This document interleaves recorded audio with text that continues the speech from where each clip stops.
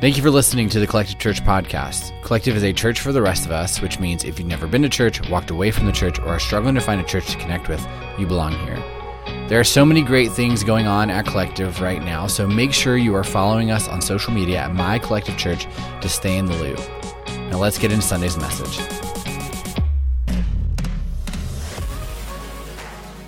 So this past week, my wife Ray and I got to be part of the new Church Leaders Summit that takes place in Estes Park, Colorado. And the new Church Leaders Summit is a gathering of the presidents and CEOs of some of the bigger church planting organizations in America. And what they do is they get together every year and they collaborate on starting new churches. And they'll talk about things like why we need to plant more churches, or how do we plant better churches, or what obstacles are we running into as churches get started. And I was asked to be a part of this year to share Collective's story, as well as a few lessons that I've learned since we launched this church 6 years ago. And this was a huge honor. These organizations have worked with thousands of church plants and church planters. So it wasn't lost on me really how big of a deal this was. And while I wasn't confident I should be in a room teaching these leaders, I was very confident in sharing Collective's story. And so there's a few things I want to say to you all before we jump into things today. The first is just thank you for being you. It is a huge honor being your pastor. I've worked at multiple churches, but I've never been a part of a church that is more welcoming or more generous, or to be honest, just more real than you are. And while being a pastor is a super challenging job, I know that I'm really lucky that I get to lead this church. The second thing is I want you all to know that other people and other pastors and other churches are noticing what Collective is doing. And I don't know how they know what we're doing all the way out here in Frederick, but they want to know why so much life change is happening here. They want to know why so many people are getting baptized, why so many marriages are healing, why people are being honest and real about their brokenness and sharing what God is doing in their lives. They want to know why the church in America is on the decline, but Collective is not.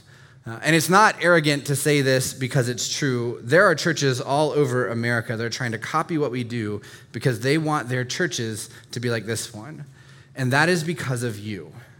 That is not because of me, it's because of you. I wouldn't be able to have the honor of sharing this church's story if you all didn't lean in. If you weren't taking next steps, if you didn't fight to heal, if you didn't own your growth, if you didn't trust God, if you didn't care about creating space for lost and broken people to bump into Jesus so their lives could be changed forever as well. And so coming back from this trip, some good perspective on it while being around other church planners. So I just want to say this. I love this church, and I'm very thankful for you all. That's all the mushy stuff you're going to get from me today. Words people are like, just keep giving it, right? I'm not a words person in that way, so that made me really uncomfortable. I appreciate you all. So like I said earlier, I'm very confident in sharing Collective's story, but last Sunday, as I finished typing everything out, I really started to get in my own head about all this. And this barrage of thoughts just kept coming and kept crushing me. Right? Thoughts like, why would anybody care what I have to say? Right? What if I don't have what it takes? And these thoughts kept hitting me over and over and over again. When we got on the plane, you aren't good enough. When we landed, what you have to say doesn't matter. When we walked into the conference room for the first time and everybody introduced themselves and talked about their years and years and years of ministry experience, it was, you don't belong in this room. Right? Nothing that you say is going to matter. You're just going to waste everyone's time. And for the next few days, I kept battling these thoughts. You aren't good enough. You shouldn't be here. And in the end, you're just going to fail. Do any of you know what that feels like? To be in this battle in your mind where you're constantly fighting thoughts of fear and insecurity and doubt and distrust and anxiety and self-deprecation. If that is you and you struggle with these things, I think you're going to love the next few weeks. Today we're kicking off a new series called Winning the War in Your Mind, and this series comes from a book that was written by a pastor named Craig Groeschel. Being a preacher, I don't get the chance every week to sit and listen to a pastor who's trying to lead me and trying to help me grow in my faith. So what I do is I personally take time to listen to sermons from other pastors that I respect, and Groeschel is one of those pastors. And when I heard him preach about this back in 2021, it hit me really hard because at that time of my life, I was battling a lot of things mentally and emotionally. And so this book and this series that he preached helped me a ton. And my hope is that it helps you as well, especially those of you who would say that you are at war with your thoughts. Also, as a side note, I would encourage you, if you, over the next few weeks, really want to keep leaning in to buy the book.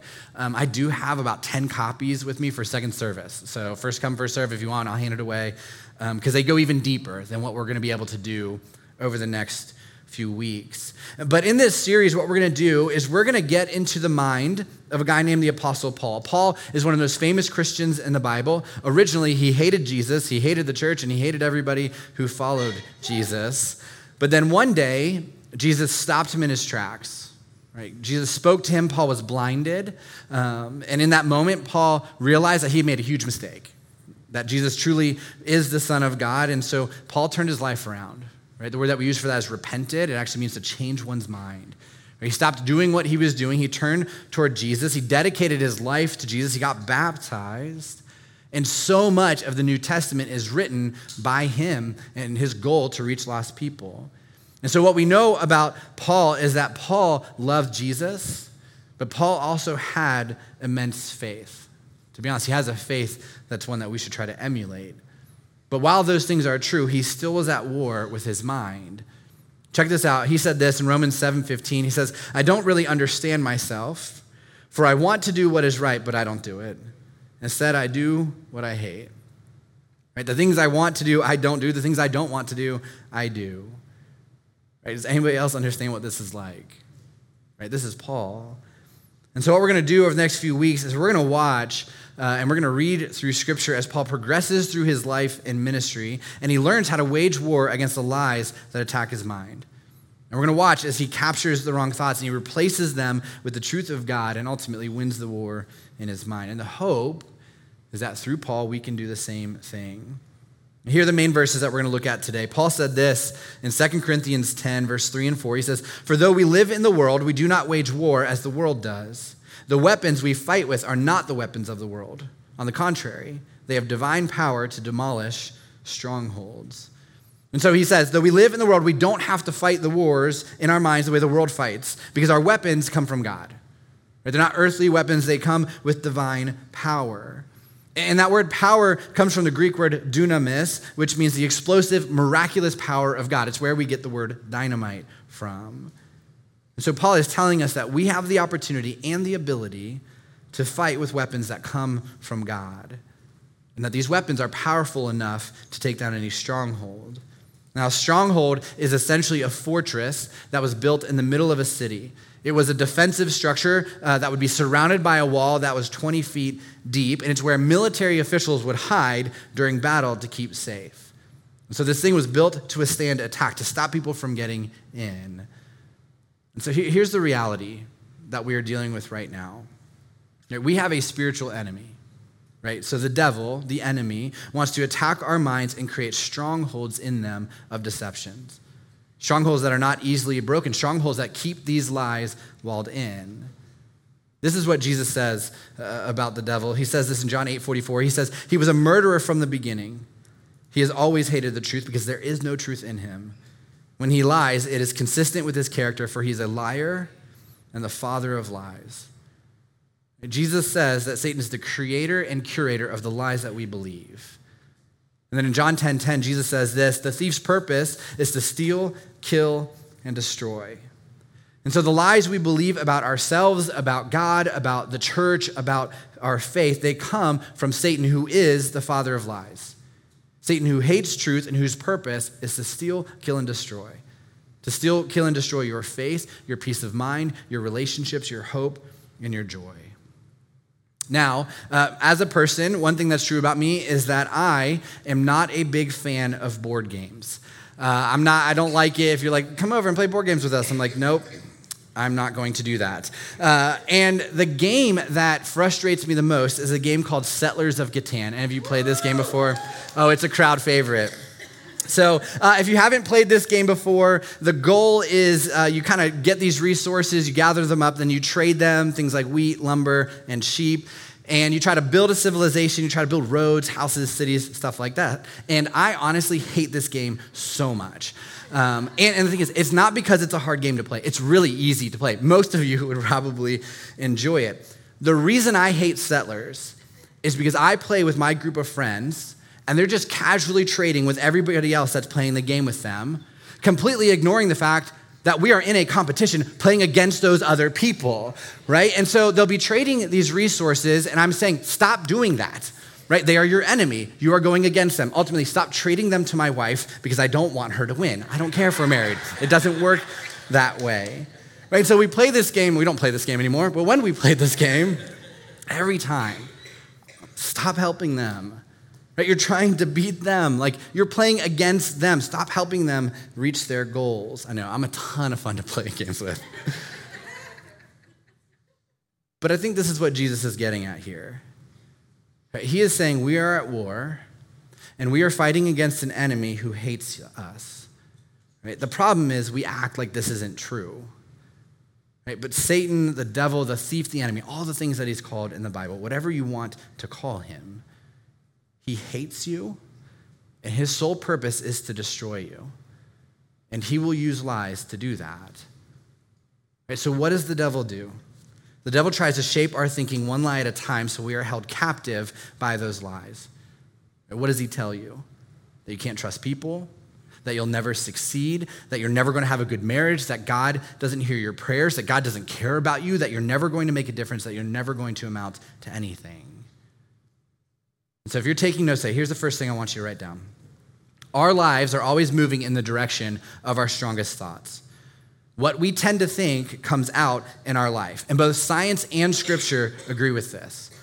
Cognitive behavior psychologists have found that a lot of the problems that we face are actually related to wrong thought processes. Right? Some of the relational challenges, some eating disorders, a lot of the addictions that people struggle with, some forms of anxiety are actually a direct result of toxic thinking. That's what science says. Here's what scripture says. Proverbs 23:7 says, "For as he thinks in his heart, so is he." The life we have is often a reflection of the thoughts we think. Right? What we think determines who we become. In other words, if you tend to think you can't do something, that you'll never be good enough, that you don't have what it takes, right? If you think you can't, you probably won't. If you spend all your time dwelling on your problems will become your identity, and they are going to overwhelm you. If you always act like the victim, you will always be a victim. And in so many cases, the life we have is a reflection of the thoughts we think. So let's do this. Let's take a moment to go through our minds. Groeschel calls this a thought audit. And I'm going to show you 3 different categories, and I want you to determine where you fall on a scale of 1 to 10 with your mindset, right? So you're going to audit your thoughts right now. So here's scale 1. So are your thoughts characterized by panic and anxiety? Or would you say that your thoughts are typically characterized by being full of peace? Do you tend to wake up and have your mind drift toward fear? Ultimately, do you think of all the things that could go wrong? I'm worried about my kids or my health or the economy. Do you find yourself more typified and characterized by worry? Or do you find yourself casting your cares upon God and recognizing there is a peace that goes beyond all human understanding? Right? And you know that God and his goodness are with you even when things aren't going the way that you want them to. What would you say on that scale if you were auditing your thoughts? Are you more characterized by worry or by peace? Here's a second one. Do your thoughts drift toward the negative or do they drift toward the positive? Do you wake up and find yourself negative and critical of other people, including yourself? Right? Do you assume the worst instead of believing the best? You wake up in the morning and you say, today is going to be a bad day. I think things are just going to get worse for me. Why even try to do the right thing?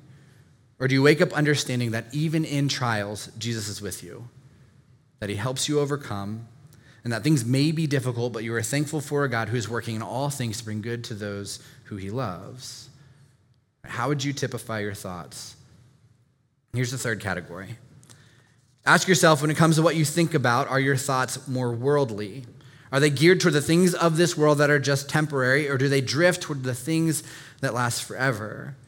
Now, your thoughts may be more worldly if you wake up concerned with what you have what you wear, what you look like, who liked your post, how many followers you have, and what everybody thinks about you? Or do they drift toward more eternal things? The reality that God has given you a life to steward and spiritual gifts to use. And what you have is actually to be invested and given to make a difference in the lives of the people around you. And so when everything else fades away, which it will, your life will count eternally.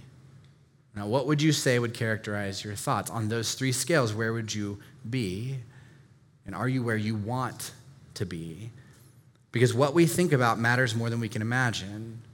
What comes into our minds will come out in our lives. No matter what you do or what you have or who you know or what you buy or where you live, you cannot have a positive life when you have a negative mind. Because your life is always moving in the direction of your strongest thoughts. So the question that we have to wrestle with right now as we've done this audit is, if my life is moving in the direction of my strongest thoughts, am I excited about the direction my thoughts are taking me? Do I like where they are leading me? Do I like where my thoughts are going?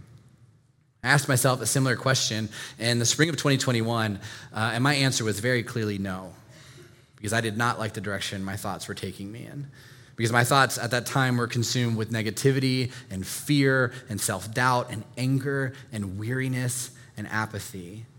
This came after the incredibly difficult season of leading Collective through the pandemic and our 52 weeks of being online before we moved into this building in March of 2021. And on opening day, which should have been a great day, it should have been this huge celebration, we kind of moved into this space, and I moved into this space already beat down, already tired. And I walked in that day, and my mind was in overdrive. You know, what if people don't show up? What if I didn't lead well through COVID, which was an impossible thing to even understand? But then my mind kept saying a better leader would have done a better job, or you could have done even more.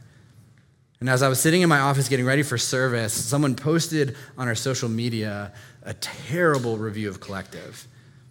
And what they did was they intentionally waited until right before our first service together in over a year because they wanted to hurt us. And I think ultimately they wanted to hurt me and my staff. And I did the thing that I shouldn't have done, and I read the review. And the thing is that if you read it, it's just a lie. It's still up there. You can go and read it after service today if you want. It's garbage. But this was a breaking point for me. I was done. I didn't want to fight this any longer. And I remember getting through opening day and talking to one of my friends about it, and I told him that I wasn't sure that I wanted to keep doing this. Right? That maybe God asked me to lead Collective to get us through COVID, and that was kind of the breaking point for me. And it was time to figure out what to do next. And being a good friend that he is, he told me that I was talking from a place called my shadow, that it wasn't God, that these were the lies that Satan wanted me to believe, that God wasn't speaking into my life. And then he challenged me as a person to stop being on the defensive with my own pain and my own brokenness and these lies that I couldn't shake, and do the work. Because the thing is, I'd been hearing these for years, and this was just the boiling point. And one of the things he encouraged me to do was go to a retreat called Crucible. And so I did. And this retreat is what got me back on track and helped me start the work to destroy many of the strongholds that I had created in my life over the past 20 years. And I've mentioned this before, but I'm going to talk about it again. Let's talk about Crucible. We're just a few months away from Crucible that is in Virginia. It goes from November 3rd through the 5th. And I've mentioned this multiple times over the past few years because I believe in the work that is done here. I wouldn't encourage you to do something that, one, I was unwilling to do, or two, didn't actually have an impact on me. You know, I don't care if you guys do church retreats on your own, but this one matters, right? And I know that some of you, you know, and you've come up to me over the past few months, you said, I'd love to have a men's retreat. And I said, well, you should go to Crucible. And the thing is, what these men want is they just want to get together and pretend that we're talking about real things, right? That's what the church does. Many of you have been a part of those men's groups. You do donuts and maybe a conversation, but it doesn't go anywhere. This is different. This is why we do this, because this forces you to work on your soul. And in May, in the Game Changer series, I challenged men in this church to sign up, but I also challenged the men who have been to Crucible to staff the one coming up in November. And right now we have 8 guys that have signed up to staff. Right? There's not going to be a better time for you to go if you were on the fence about this. And so I just want to encourage you, it is time to sign up. Now, what I don't want you to do is I don't want you to come up to me in the lobby and tell me that you want to sign up. okay? Don't tell me in the lobby that you are going to sign up. If you want to talk to me in the lobby about this, come up to me and say, hey, I've signed up, okay? I'm tired of the wants and I'm tired of the I'm thinking abouts. But if you, men, are waging a war on your thoughts in your mind, which I know you are, you need to sign up for this weekend. It's scary, but you'll be okay. There'll be 8 guys there from Collective to make sure that nothing terrible happens to you. This isn't just for the men, though. Women, your retreat is called Liminal, and it's from November 17th through the 19th. Essentially the same thing, it just has a different name. There are multiple women in this church who have already signed up to be a part of this, but ladies, for you as well, it is time. Same challenges as the men. Don't come up to me in the lobby and tell me that you're thinking about signing up. Don't come up to me in the lobby and tell me that you want to sign up, but you don't want to put pressure on your husband to take care of the kids for a few days. Godly husbands will gladly carry the parental weight for a weekend so you can start dealing with the things that are destroying you. And really, if you come up to me and tell me that you can't go because your husband can't handle the kids, that's more reason for you to go. But this will help you continue to work on the voices and the pain and the lies that are crushing your life. I'm going to keep pushing this over the next few weeks. Honestly, I'm going to keep pushing this until Collective dies as a church because I believe so much in the work that they're doing there. Now to sign up, like DJ mentioned earlier, just open up the Church Center app, click on Coming Up, and click on Crucible or Liminal. There is a financial cost, okay? It is a few $100s, but if you can't afford it, you can come talk to me after service and we will pay to get you there. That's how much we believe in the work that you will do there. Over the past few years, there have been over 20 people from Collective who have been to one of these weekends, and every single one of those people will tell you that they came back better, right? Not perfect, not even healed, just more equipped to deal with the things that they are dealing with in their shadow and those lies in their life. And so I just encourage you, and you're going to keep hearing me talk about it, that you should sign up. Now, as we go to close things out today, I do have some homework for you, some things to wrestle with over the next week, because the thing is, one Sunday will not solve these problems. One Sunday will help you, kind of get the wheel moving for you to deal with these lies that you are wrestling with. But over the next week, I want you to wrestle with 2 things. The first one is this. I want to encourage you to name the biggest stronghold that is holding you back. Right? You probably already know what it is. The moment you saw the phrase winning the war in your mind, you knew exactly what that lie was. What is the biggest mental stronghold that's holding you back? What is the lie that you believe that is crushing all the good things in your life? Right? What is that lie that you think about over and over again? Right? It's I'm not good enough. Or my past is too bad for God to use me, or I can't trust the people around me, or I'm always going to battle with the way that I look, or I'm never going to be good with money, or I'll never find that job that's fulfilling, or all of my relationships are always going to break down because I only date psychos. That might be because you're on Tinder, but, wrestle with that too. But what is the biggest mental stronghold that's holding you back? Because that negative thought that you keep bringing up every single day that you are choosing not to fight against is changing the chemical makeup in your brain. Every thought we have creates a neurochemical change in our body. When you think a positive thought, you get a surge of something called dopamine. It's kind of this rewarding neurotransmitter. It makes you feel good. Right? Every time your brain drops dopamine, you kind of get this rush, this positive feeling, this hope.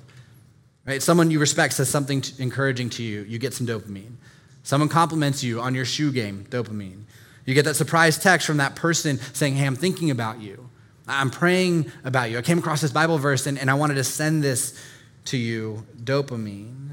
And what's so interesting is that about all this is that the more often you think a thought, science tells us that it's easier to think that thought again.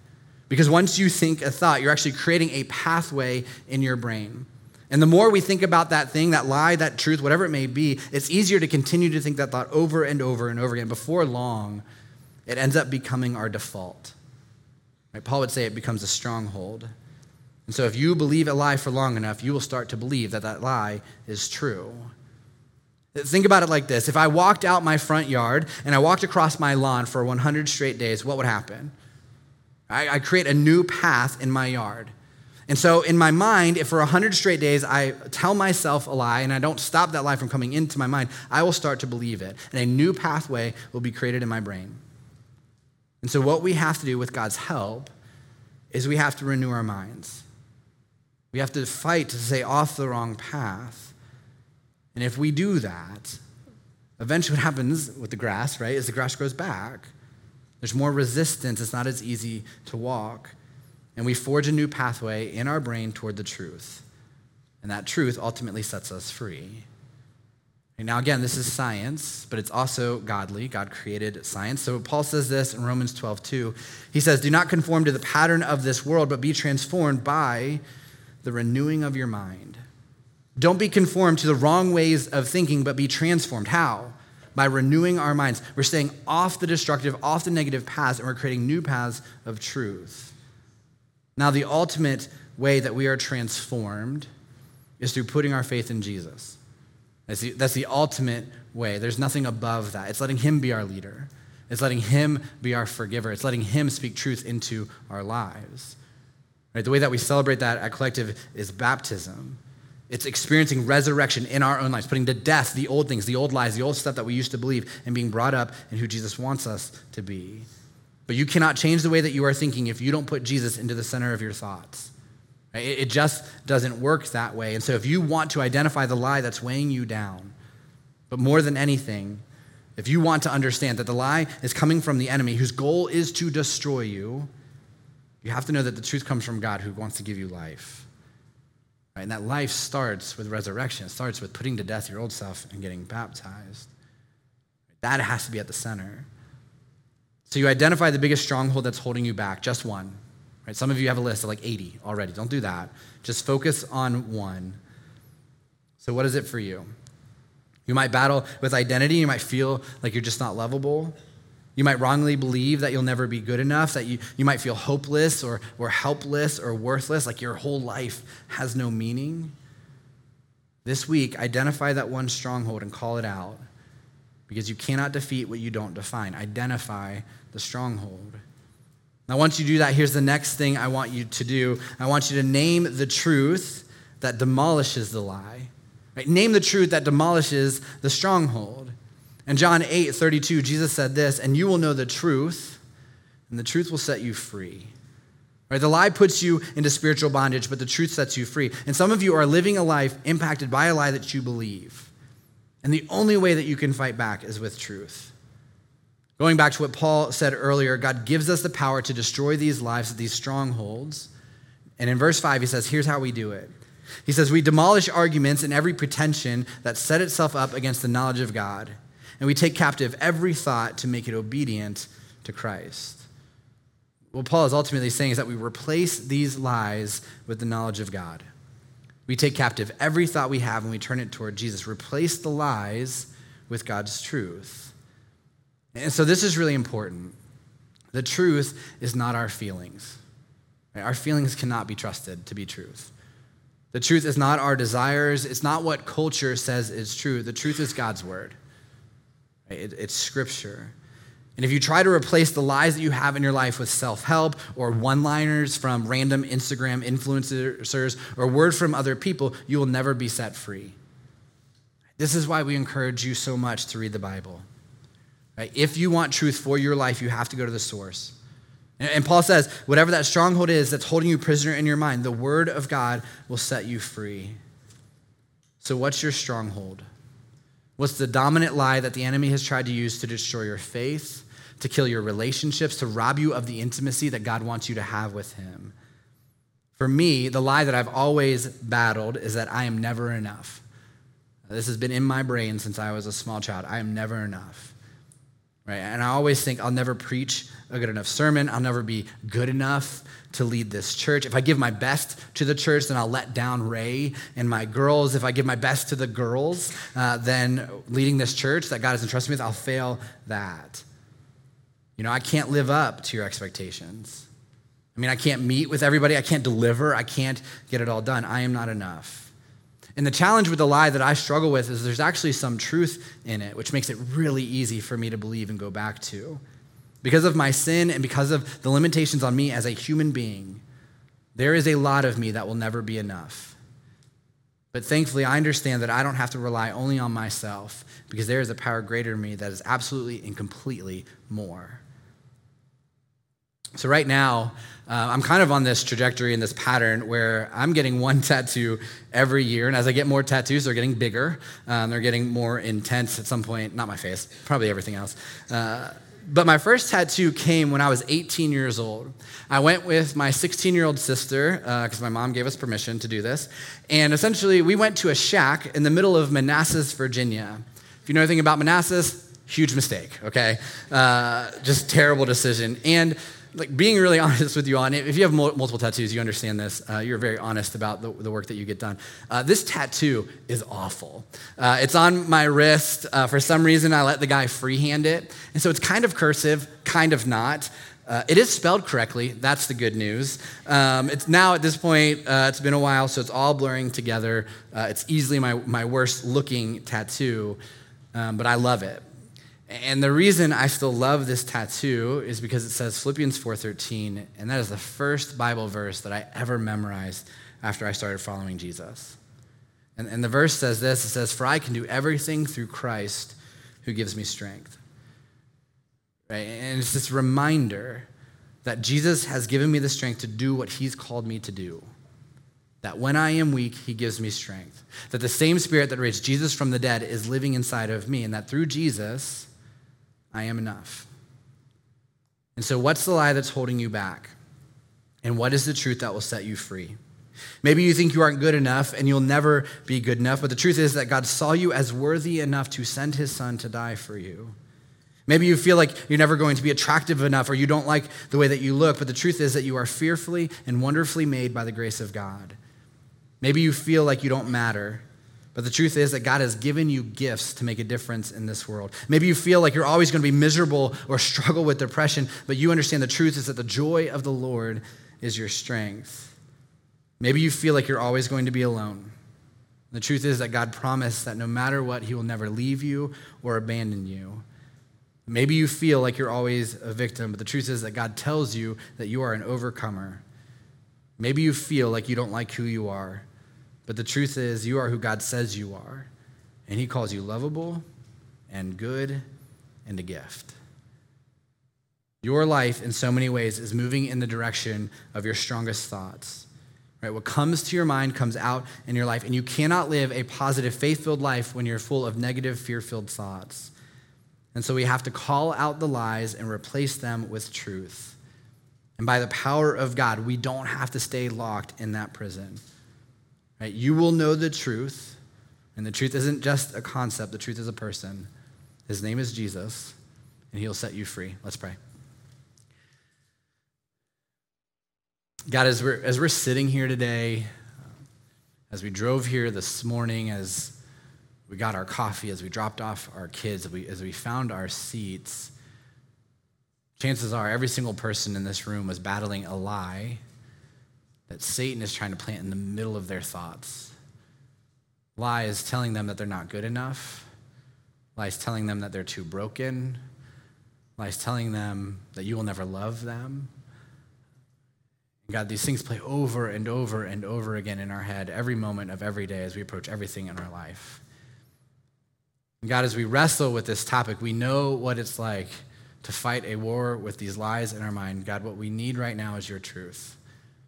God, not the truth from other people, not the truth that always falls short, but your truth that says that we are lovable, that we are good, that we can be made new, that we are not too broken or too lost, that we're not unforgivable. God, ultimately, that we are lovable people who you want what's best for. So God, help us to understand that there is a war going on with an enemy whose sole purpose is to destroy everything that we love. And God, that you are here to give us all those good things. So God, this week, as we wrestle with this, as we process this, God, ultimately, as we begin to call out these thoughts and these lies in our minds, God, we hope that you help us replace those with truth, right? Your truth, which we are so thankful for. God, help us understand that your truth will set us free, and help us do the hard work to begin to fight these thoughts and these lies in our minds that have taken over and dictate everything that we do. Help us create new pathways. God, we love you and pray these things in your name. Amen.